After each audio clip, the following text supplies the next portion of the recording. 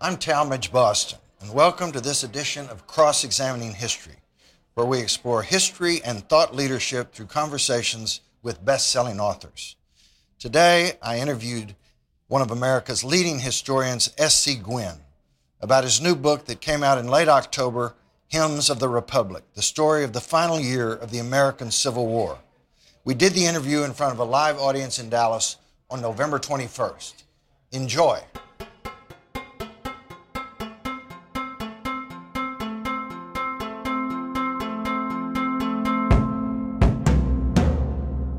It's now my great thrill to introduce my friend, S.C. Sam Gwynne. Sam lives in Austin. For many years, he was the top writer for Texas Monthly, wrote the cover stories for probably most of the most memorable articles you remember in the history of that magazine. In the last few years, he's emerged as one of America's leading historians. His book, Empire of the Summer Moon, about the history of the Comanches in Texas, sold over 1 million copies and was a finalist for the Pulitzer Prize. His biography of Stonewall Jackson was a New York Times bestseller and sold 250,000 copies. His last book, We Texas Football Fans Love, The Perfect Pass, about the invention of the air raid spread offense, pioneered by Hal Mumme and Mike Leach. And now, in late October, we have his newest book, Hymns of the Republic, about the last year of the Civil War. Please welcome S.C. Sam Gwynne. Thank you.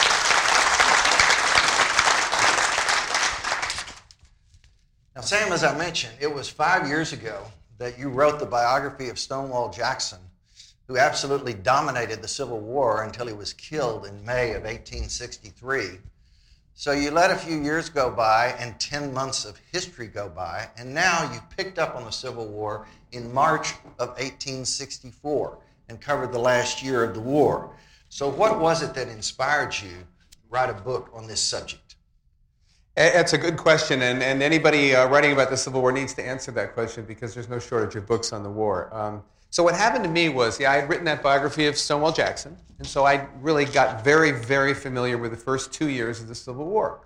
And I later started reading about the final year of the war, and as I read about the final year of the war, it just struck me how absolutely cold and hard and bitter and vengeful the war had become. So much more so than it had been in the beginning. And in fact, the beginning of the war, by contrast, looked to me kind of innocent. Some people referred to the early war as a bandbox war, meaning where boys marched off to war with light in their eyes while the bands played in their town square. And it was all going to be glorious, and it was all going to be over very quickly. And of course, war is there was plenty of killing and death by disease and wounding in the first 2 years of the war, but still there seemed to me to be this innocence about it. I mean, truly, compared to what came later. And so I thought, and in particular, I think that the legacy of the Civil War, came out of really the final year as much as anything. You had the rise of all the bitter guerrilla wars in the prisons and the anti-civilian warfare and all this stuff that went on. So anyway, I thought, well, it'd be a great idea to do the last year of the war. Wouldn't that be fun? And so I do what all highly trained historical researchers do. I Googled the subject to see who had done it before, and basically nobody, or not since Bruce Catton anyway, in 1954, Pulitzer Prize-winning book that some of you may have read called A Stillness at Appomattox, which I highly recommend. Anyway, but since then, nobody had done the last year of the war. There had been a book called 1861. There had been a book called April 1865, but not that particular way. And I thought it was, a really good way of looking at the war. Bruce Catton had demonstrated to me, since it's my favorite book about the war, that it was a valid and compelling way to do it. So that was it. So that was it was a way to reduce the aperture through which you look at the war. You can do it through biography by following Stonewall Jackson around. You can do it by limiting your time. Right? For those of you who were in the audience for Stephen Harrigan's book event a month or so ago, he's recently written a complete history of Texas, and it's over 900 pages. So if Sam had written a complete history of the Civil War, it would be over 900 pages. So we are very glad that he took 1 year, so your book is 350 pages and not 900 pages. I know booksellers appreciate how shorter books sell quicker than really long books. But long books are better for doorstops, though. They work much better. Can't argue with that. And you have this intriguing title, Hymns of the Republic. Of course, we think of Battle Hymn of the Republic, but how did you get the plural, Hymns of the Republic? Well, I was looking for a title, and you know, the Battle Hymn of the Republic is one of the kind of the more visible cultural artifacts of the war. This kind of bloodthirsty, scripture-based, trampling out the vineyards where the grapes of wrath were stored. I mean, this is hard stuff. And anyway, so at some point I ran into I read about there was a song sung by black soldiers, Union soldiers, and it was called the Negro Battle Hymn. And I thought, well, that's interesting. It was a different song. So I thought, well, so there's a black version of a hymn, which is not the same hymn as the other people would sing. And I thought, well, metaphorically speaking, I started to think, well, the war had lots of people singing lots of different hymns, from women on the home front to Southern soldiers to everyone else. So it was a metaphor, I guess, for an inclusive version of the war. Mm-hmm. Now, your book begins on March 8, 1864, was when Ulysses Grant arrived in Washington, D.C. and met Abraham Lincoln for the first time to assume command of the Union Army. And you say that on that day, the nation's fate hinged on Lincoln's success or failure in the November 1864 election 8 months later. So that being the case, as of March 1864, Sam, what was the likelihood of Lincoln's being reelected in November? So you're absolutely right. That everything hinges on this one thing. And it's really interesting because, and I'll answer your question in a second, but everything, the Civil War is often very, very complicated. It's very hard to get to simple truths, and even to simple truths about what caused the war. Or, at the beginning of the war, Lincoln said it was all about restoring the Union, not slavery. I mean, so it was hard to figure these things. The last year of the war, I'm sorry, I should say 1864, was about one man. Because if one man, this man, Abraham Lincoln, won the election in November, the war was going to continue. It would be an endorsement to finish the war. If he lost, then there would probably have been peace. It would have been a vote for peace. And so that the fighting that went on, and the opening suite of my book is Lee against Grant in Northern Virginia, this titanic fight at the Wilderness in Spotsylvania and Cold Harbor and Petersburg, was about this one election. And what was interesting about that year for Lincoln was that if you had been able to take polls, which you couldn't because there were no polls, there were only elections. Elections were polls. So if there was an election for governor or something, you could see where the nation was going, or for senator or for Congress or something. But there were no polls. And so if there had been polls, you would have seen Lincoln about, let's say, here in the beginning of my book, March of 1864, and then just basically going here, and then just going straight off the table in July. You would have seen his polls at record disapproval, record, votes against, numbers of votes would have been against Lincoln. And it was because of what people perceived to be his mismanagement of the war, his inability to win the war, his spending. It wasn't really true that he was spending the Union into the poorhouse, but people said he was, and this kind of general malaise in the country. And so as the year progresses, one of the big dynamics is what's going to happen in that election. And in a lot of ways, it just builds to that election. And it's interesting because I said there's a lovely simplicity to that, I think, that's about that election. There's also a lovely simplicity to the fact that there was one thing, one event that changed that, and that was the fall of Atlanta on September 2nd, 1864. Now, one of the important things that happened during the last year of the war was that African-American soldiers, by the thousands, all of a sudden entered the Union Army. What impact did they have? This an absolutely enormous impact, and I think a lot of people don't know the extent of the impact. So Lincoln issued the Emancipation Proclamation in September of 1862, but it wasn't kind of put into effect until January of 1863. And when it was, he added this paragraph to it, which is absolutely nation-changing paragraph. And what it said is that black soldiers who had been in the Union or who had been allowed to be in the Union Army before, but now he said they're going to be armed and they're going to fight. And this opened the door to 180,000 soldiers in the Union Army, which was 10% of the Union Army, which was in a war of attrition, which this was at the end. It really was at the end to some extent. It was like you open a vein, I open a vein, and we bleed, and who bleeds to death first. There was a bit of that in the last year. And so 180,000 troops made a real difference. I mean, many fought bravely, and in fact, they really just kind of fought like white soldiers. They were brave, and they were not brave, and they were just soldiers. They were also, it was this, but they really did tip the balance, and they tipped the balance so radically in favor of the Union that the Confederacy, or Robert E. Lee became a very big proponent of having black soldiers in the Confederate Army. And at the end of the war, right at the end, the Confederate legislature voted to allow black soldiers in the Confederate Army as black slaves. Slaves who would be given their freedom in exchange for this. But I mean, this is how kind of radical it was. And the other thing that's interesting about the advent of so many black soldiers is that if you look at those slaves, so one day they're slaves, they escape, they end up in a camp somewhere, and then they enlist in the Union Army, and suddenly you have a person who just a few weeks ago or a few months ago wasn't allowed to marry, wasn't allowed to have property, had no legal rights, had no money or wealth, had no job as it would be normally measured. And suddenly that person is a soldier with a paycheck and a uniform and a purpose. And it was, as Frederick Douglass, the great advocate of the great abolitionist, said, it was just the way to be. It was the ideal way to become an American citizen. You were a soldier. So one of the great dramatic parts of the final year of the war. Mm-hmm.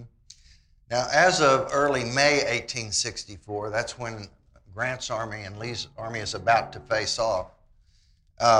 Lee's army had 64,000. Grant's army had 120,000. And they had 11 months of vicious, deadly warfare before Appomattox. So at the very beginning, what was the condition of each army before they started the killing? So as we start this last great kind of spasm of violence that we're talking about here, the Union Army, it has to be said, is the best fed, best trained, best equipped, best you name it in the history of the world. There had never been an army like this with this kind of resources behind it. Their diet was, unprecedented. They had vegetables, and they had fruit, and they had plenty of meat and bread and coffee, things like coffee, which Confederates can only dream about. And that winter, they were kind of, when you read the diaries of the soldiers of that winter before this Lee and Grant fight in the spring of 1864, it feels kind of cozy and snug and nice. The rebel army was unfortunately attached. It was the appendage of a failing nation, and the nation that was failing very quickly economically. The Union blockade had shut off a lot of their markets. The banking system, which wasn't very strong anyway, had failed. The credit for seed wasn't there. I mean, it was just, it was kind of a disaster. You had half of all, agricultural machinery was gone. Half of all the livestock was gone. So the Lee's armies and the Confederate armies were attached to this nation, and so the effect of that was that the supplies, the food, the uniforms, everything just got absolutely worse and worse and worse and worse, and to the point where at some point in Petersburg, these guys are just living in rat holes, eating rancid fat mixed with cornmeal and people without shoes and blankets. So having said that, though, so you think, the poor, pathetic Confederates, whatever. Actually, the morale in Lee's army, if we're just talking about Lee's army now, the Army of Northern Virginia, the closest thing to an invincible army in American history, morale was high. These guys won, and they not only won, they made fools of the Union Army, and even at a quote, and I'm talking about the Army of Northern Virginia now, even at a defeat at Gettysburg, they didn't really see it that way. If you had asked them, were they beaten at Gettysburg, they wouldn't have said that. They would have said, look, we took the fight to them, we took the fight to the North, we forced them to fight a defensive battle that they came this close to losing, which is true. And if Stonewall Jackson had lived, they wouldn't have lost it. Getting my plug for Stonewall Jackson. Yeah, I mean, it really, so weirdly enough, in spite of this, and in spite of being outnumbered 2-1, well, of course, they were used to being outnumbered 2-1, morale was high in the Southern Army, and you saw the effect. That war went on for a whole another year. Mm-hmm. Now, in these unbelievable battles for the Wilderness, the Battle of Spotsylvania Courthouse, tens of thousands of Union soldiers were killed in a matter of just a few days. And this, to me, is really where the legend of Ulysses Grant began. How did he respond to those unbelievable setbacks? It's one of the great moments of the war. And so here we have the fight between the two titans, the great Union genius of the West, the undefeated, Ulysses S. Grant is coming to, it's like, I don't know. I don't want to say the wrong schools here. Alabama, LSU, or no. Who is it now? Ohio State, LSU, and whatever. I'm trying to pick the right thing, but it's the Battle of Titans, and they meet in the wilderness, and it's this strange thing because that a couple of years before, at the Battle of Chancellorsville, Lee's great masterpiece, one of the great masterpieces in the history of warfare, Lee had beaten a Union army that would greatly outnumbered him, and he had done it in this place called the Wilderness, which was this, just think of just about, I don't know, a 12-mile by 6-mile patch of land that's just thorny, scrubby, dense. Just think brambles, just something that if you walk through, you'd have cuts all over yourself because it was so dense. It was like a third-growth forest, and so the Wilderness would have been the last place in the world the Union would ever have wanted to fight Robert E. Lee again, taking away all of the Union advantages of artillery and giving Lee back all of his advantages of terrain. Well, for some boneheaded reason, Meade and Grant decided, we're going to fight the battle, they didn't decide it, they let it happen. The battle gets fought again in this horrible, kind of nightmarish wilderness. And so what happens is we have this just vicious battle with lots of casualties and all sorts of terrible things, and the woods catching on fire and everything else. At the end of which, if you look at the numbers, it's a worse disaster than Chancellorsville for the Union Army. So the great Grant has been whipped. I mean, if you look at the numbers, Grant got whipped. So there's an interesting moment after the battle's over. The evening is falling, and the men are sitting around the campfires, and they see a bunch of riders coming down a road. And they, at some point, realize that it's Grant and his staff. And the interesting thing about them is they're riding south. Now, in so many Union battles, not all Union battles, but a lot of major Union battles, I'm thinking, First Manassas, Second Manassas, certainly Chancellorsville, the Union Army skedaddles. I mean, they get beaten and they move off. To the north. They do. To the north, away from Lee. I don't want to go where Lee is. That's bad. Go north. Go away. And so these men, the men are now watching this little group of riders come down, but the riders are going south. Grant was going south. The army was going south. Now, that may not sound like that much. The men went completely crazy. I mean, screaming and lighting these pine knots on fire and throwing them into the air, and just this joy that they were going. So what Grant, who was a man who had overcome so much adversity in his life, his main attribute was that he just didn't believe that things were as bad as they were. And even though they were really bad at times in his life, he just didn't take that as a defeat. It was all, in a way, how Grant thought about it. Because what the Wilderness was, he didn't think it was a defeat. He thought it was like, the opening campaign. His view was, we fought it out kind of hard today, but we'll do it again tomorrow, and we're going south. Really interesting moment, and I think it is often said of Grant that is his moment. Sherman, or his protege, his little buddy, Sherman thought that that was Grant's greatest moment in the war. Grant, just simply because he moved south. But then in the next battle at Spotsylvania Courthouse, which went on for 12 or 13 days, again, Grant's troops are getting mown down. But on day 4, he decides to send Lincoln a telegram to tell him what's going on. What does he say in that telegram? Oh, this is the famous telegram of, okay, we're going to fight it out on this line. So he says, so it's actually, the line is buried in the middle of other things, and he goes, what he says is, we're going to fight it on this line if it takes all summer. And again, maybe that doesn't sound that much to you. It became nationally famous instantly. It was a household word. Everybody knew it because it was a sign of Union willingness to fight. Union willingness essentially to finish the fight. Now, what happened later, the fight didn't finish right then, but it was It was a moment of a turn in the war when Grant, I guess, in a lot of ways, lived up to what Lincoln wanted him to do. Lincoln just couldn't find a general who would keep attacking. The Union, they didn't have the guts, or whatever you want to call it. The Union generals had lacked that, and so finally, what this meant was it meant that the Grant was tough. Yes, the Grant was moving south. Yes, the Grant wasn't giving us, and yes, that we were eventually going to hound Lee to his destruction. Anyway, so it was a great moment in the war. It was guts, but it was also Grant's resilience.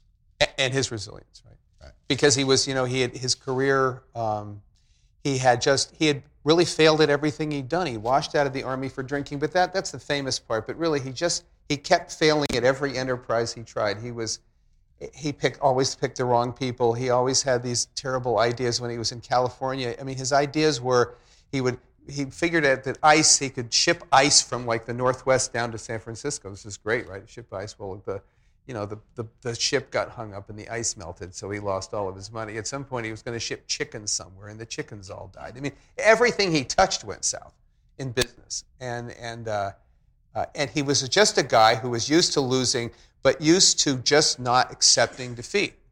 Interesting person. Well, Lincoln was not going to accept defeat, and one of the reasons, as you said earlier, that the war went on as long as it did was Lincoln was not going to sit down and talk final resolution unless there were two essential conditions. One, the Union be restored, and two, that slavery be abolished. So has anyone ever tried to calculate how many soldiers died or were badly wounded because Lincoln insisted on those requirements for the negotiations? You could reduce the whole war to, in some ways, I don't want to oversimplify things, but I mean, you could in some ways reduce the whole war, the whole latter war, to those two things that you just said, to Lincoln's insistence on that. That no matter how many people died and no matter how much money was spent, because Lincoln wasn't paying attention, that was the goal. The goal was we're not going to go back, we're not going to go to a peace table somewhere. We're not going to do it. It's what elevated the stakes of the 1964 election. This guy, he had these two things, and which meant that, at least if you looked at the Southern point of view, the South wasn't going along with that. The South wasn't going along with abolition of slavery and a restoration of union. That meant putting everything back just the way it was, right? Putting the Union back the way it was without slavery. That was exactly what they didn't want. So in a lot of ways, the whole war after the Emancipation Proclamation is a result of that. Mm-hmm. I think if you had another president, it gets so hypothetical, but so many other presidents would have gone to a peace table somewhere, would have allowed Britain or France or even Russia to broker a peace or sat down, and what that would have meant was the war would have had to have been fought, and it would have been fought, it just wouldn't have been fought right then. I mean, we as a nation had to resolve the problem of slavery, and that was going to happen one way or the other. But another president, I mean, just 750,000 people died in the war. Another 500,000 or more were wounded, and wounded in horrible ways. These are huge percentages of the nation. Wounded often meant amputation. Or you're missing your nose or your face or your sex organs. It was nasty. It was a nasty war, and these weapons caused absolutely horrifying wounds. Mm-hmm. And you talked about in the hymns, there were many different components to the war. One of them, obviously, were the women. And one of the key women who you write about in the book is Clara Barton. How did the Civil War impact Clara Barton's life? Clara Barton, it's interesting. There were a lot of people who, the war turned around the lives of so many people. You have very famously Grant, a failure, standing a clerk in a leather shop just before the war started. Sherman, who was, he was superintendent of a very small school in Louisiana, which later became LSU. But that's a great trivia question. You can win some. Who was the first president of LSU? William Tecumseh Sherman. Great. So we have Sherman. Sherman is a failure. Grant is a failure. Stonewall Jackson is pretty much a failure. I mean, these guys in the war, well, Sherman didn't get instantly Lee transformed. wasn't anything great. Huh? Lee wasn't anything great. Lee was just a lifer. Lee was not anything close to being the myth and the mythical, legendary Lee. But Clara Barton was sort of one of those. She'd had this career. She came from Massachusetts, and she had been this brilliant teacher, but in a time when they there were not a lot of career opportunities for women, and she kept getting thwarted in things that she tried. And she ended up at the patent office doing fabulously well in Washington and got thwarted there too. It wasn't promoted. It was kind of kicked back. And so she ends up undertaking this great kind of venture, which no one else was doing. She would solicit supplies from, she would pack wagons full of food and medical supplies for the soldiers, and then she would take off as this kind of one-woman resupply mission, which is how it started out. Eventually, though, she wends her way to the front. She gets a pass. She always figures out how to get a pass, and then she figures out a way to get through the lines and up to the front, where she brings her medical supplies, which are, of course, badly needed because the Union Army Medical Corps was just not very efficient. So I'll just tell you one story that reflects what she did. She was a remarkable hero. So the Battle of Antietam. This wasn't in the wars last year, but it's just a good example of who she was. Battle of Antietam, she somehow gets, she's got this, I guess, a coach and six, and it's stuffed full of supplies and medical supplies and bandages and all this stuff. She gets a pass from the Secretary of War. She ends up, which is a pass to go to, here, but she manages to get through the lines, and she's now following the Union Army as it is setting up in front of Sharpsburg or Antietam Creek. And there's this place in Antietam, which you may have heard about. So Antietam is the single bloodiest day in American history to this day. And the single bloodiest part of that day happened in the cornfield in the northern part of the battlefield, a fight between Stonewall Jackson and Union General Joe Hooker. Just absolutely. I mean, this is where the corn stalks get all cut down and with one volley, one of those things.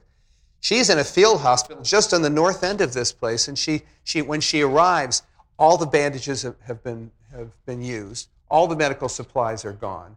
These Union surgeons are there at their wits' end. They're using corn husks to bandage people. Men are bleeding to death all around. And into this rides this person who the press called the battlefield angel. She rides in. She's got supplies. She resupplies single-handedly this rather large field hospital. She works as a surgeon. She ends up cutting bullets out of people. She's at the edge of the cornfield, which means that there are shells and bullets just whizzing around her. At one point, she's holding somebody's head, and she feels a ruffle in her dress, and the guy has half of his head taken off. And by the end of it, she was sort of being obeyed as though she were an officer. Anyway, this was Clara Barton, and nobody was doing anything like this. It was kind of reinventing battlefield medicine, and eventually, the war, the Army, the nursing corps and the Army Medical Corps caught up with what she was doing. But anyway, she plays a big role in this great medical disaster that happens at Wilderness in Spotsylvania. That where because these fights are going on all the time. In the old days of the Civil War, basically you would have a battle last a couple days, and then there would be this. People would back off and they would breathe, and the stretcher men and the ambulance would clear the field and so forth. This sequence of battles called the Overland Campaign was just battle after battle after battle after battle, and it overloaded the system in this just absolutely catastrophic way. And again, Clara Barton sort of rides in her own way to the rescue. Now, somebody who we haven't talked about yet, but who is obviously a major figure, was Robert E. Lee. And in putting the pieces together of what was going on during the last 12 months of the year, you identify what you called the Lee paradox. What was the paradox? So the Lee paradox is the fact that the more Lee won, the more the South didn't lose, the more the South was destroyed. So the paradox is the more you win, the more you're destroyed.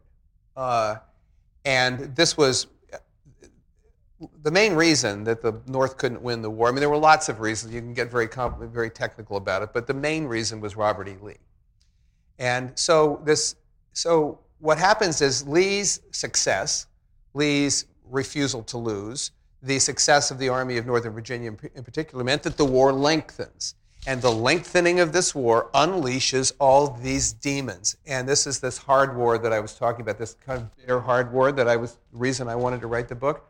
It unleashes these prison camps that had never existed before. Andersonville, Libby in the South, conditions that were like the World War II conditions we've heard about. In the North, Elmira was almost as bad. Elmira, New York had Union prison camp for Confederate soldiers, had a death rate that was only 1% less than Andersonville. This last year of the war unleashes the anti-civilian marches of, Sherman marching through the South, Sheridan marching through the Shenandoah Valley. It unleashes a guerrilla war that really hadn't existed before, this unofficial war, of not a war of armies, but just vicious, where you have these unofficial militias and unofficial rebel guerrillas, Union militias, rebel guerrillas, marching around, fighting each other and killing each other.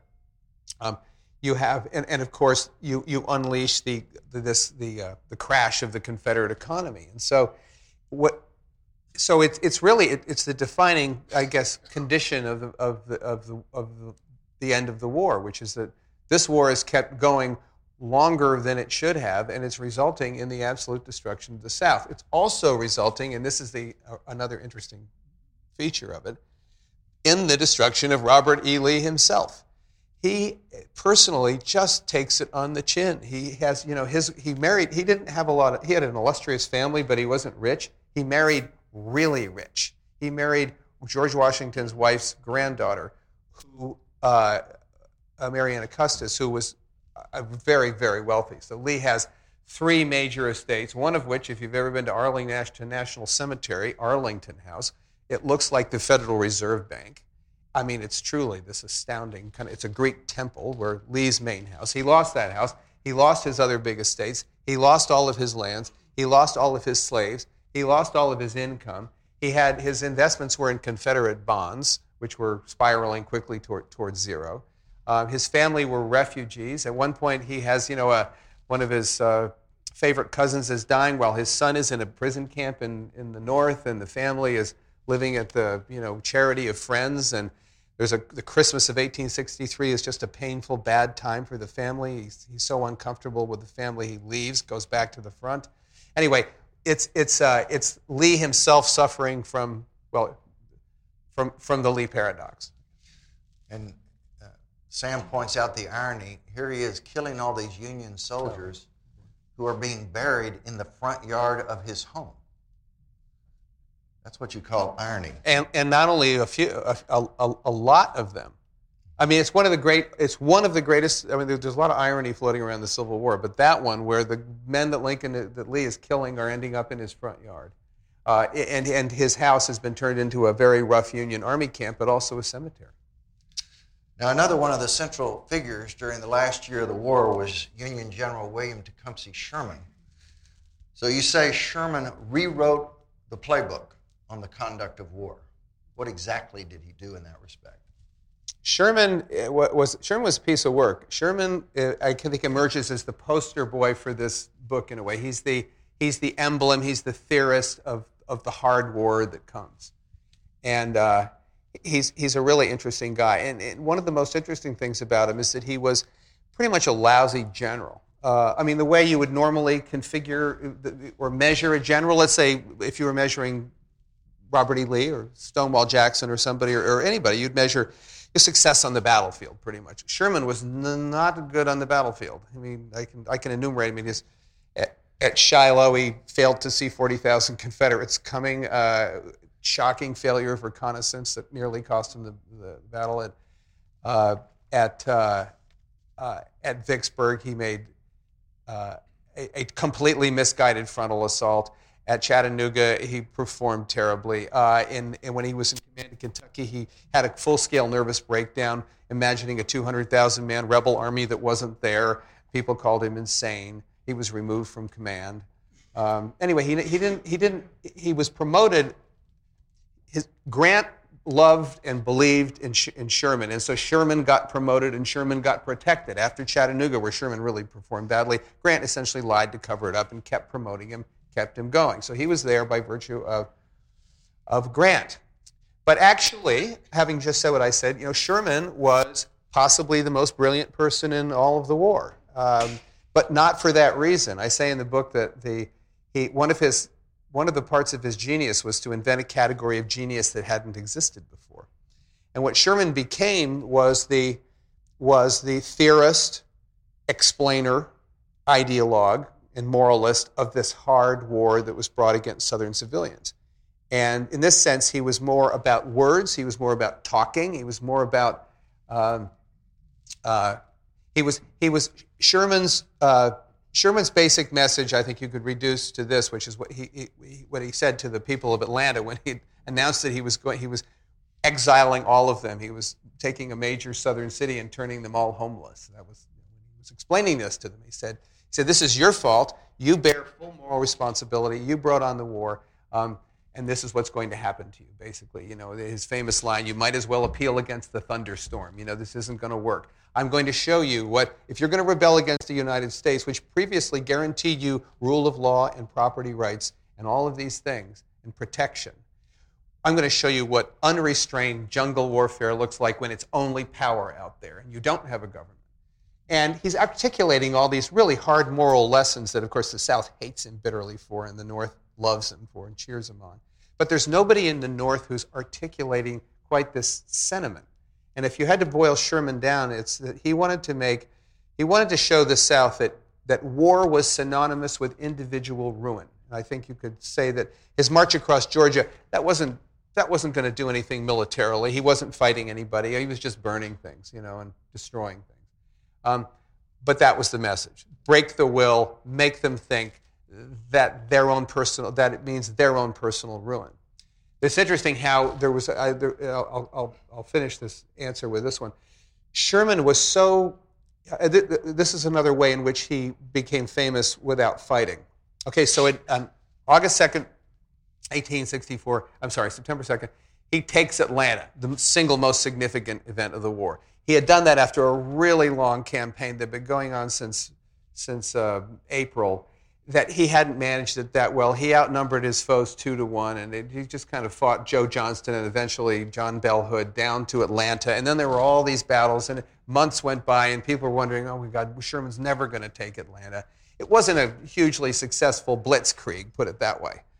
But he finally does take Atlanta. It is the event that saves Lincoln. It's the event that means that Lincoln gets reelected. But here's what Sherman does after Atlanta, because it's so radical. The first thing he does is he's beaten this army, this Southern army under John Bell Hood, and the Hood army is fleeing up to the northwest, right? And Sherman takes off after the beaten army. Of course, that's what you're going to do. You're going to chase the army, and everybody in Washington was cheering, "Go get him." Sherman pursues him for about 100 miles. He's having his supply line raided by Bedford Forrest, and he's just not getting anything done. And Sherman stops, and he says, "I'm not going to chase him anymore. I don't care." Everybody in Washington, oh my God, you could hear the sound of 1,000 jaws hitting the ground in Washington. Oh no, you're willfully disengaging from a beaten army. It's never happened before. You're marching away from the beaten foe. He says, "Yeah, and I don't care about it." He said, so people couldn't believe it. He said not only that, but the other thing that Union generals were just paranoid about was their supply lines. Because with these enormous armies, 60,000, 80,000 men, you needed multiple train loads a day of forage for the horses and food and supplies. You couldn't exist without this constant supply. And because you were in the South, right, you're the Union fighting in the hostile area, these are long supply lines. Sherman then says, "Okay, I've got the supply line that goes from Atlanta to Chattanooga." He says, I don't care about it, he said. Not only that, I'm going to tear it all up. I'm going to tear up my supply. I don't care. Bedford Forrest can do whatever he wants. I don't care. So you've got to be kidding me. The third thing he does is he says, and by the way, I know we've taken Atlanta, but I'm not going to leave a garrison there because I don't care about occupying the city. It doesn't make any difference to me. And again, you can just hear the sound of everybody. No one agreed with this, first of all, in Washington, at least initially. It was to Grant's credit that he went along with it. And then the final thing was, he says, "And you know what I'm going to do now?" And this has been one of the most radical things of the war. "I'm just going to cut free of all my supply lines and take this army out into the middle of Georgia, just the army, and we're just going to live off the land." Now, in all those things that I just said, which he then does, of course, his famous march to the sea, march through the Carolinas. But notice that in all those four things that I just listed, there's no fighting going on. Sherman doesn't fight anybody when he marches to the sea. Fighting isn't the deal. He's just destroying things. There is this absolutely brilliant guy who isn't fighting at all. He's becoming famous essentially by not fighting. Interesting guy.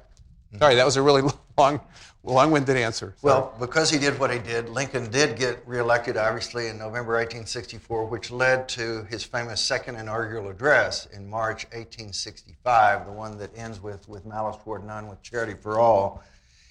And you conclude what this message really meant was Lincoln saying, quote, "The Civil War amounted to an inevitable settling of accounts."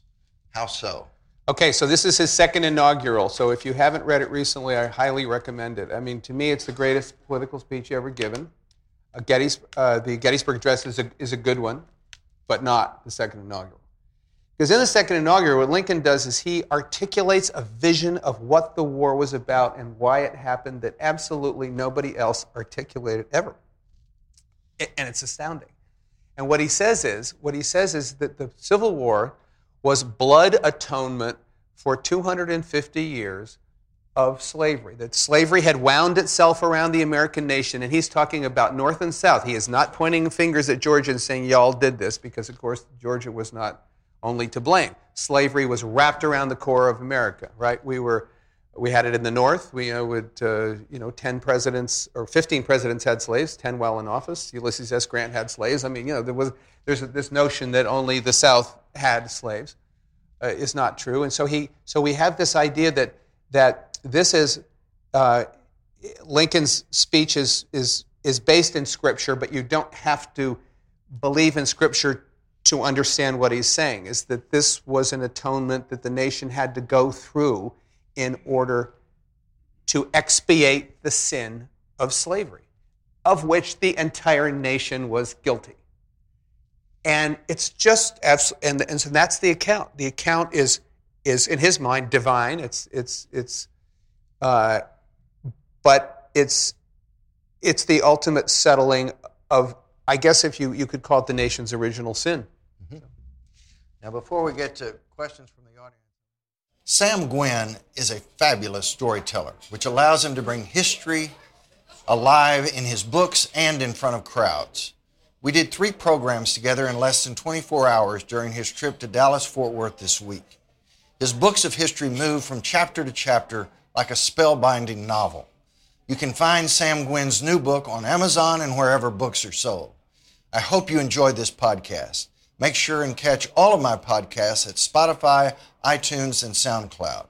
Until next time, remember, as my late great friend Bobby Bregan used to say, you can't hit the ball with a bat on your shoulder. This is Talmadge Boston of the law firm Shackelford, Bowen, McKinley, and Norton. Thank you for listening.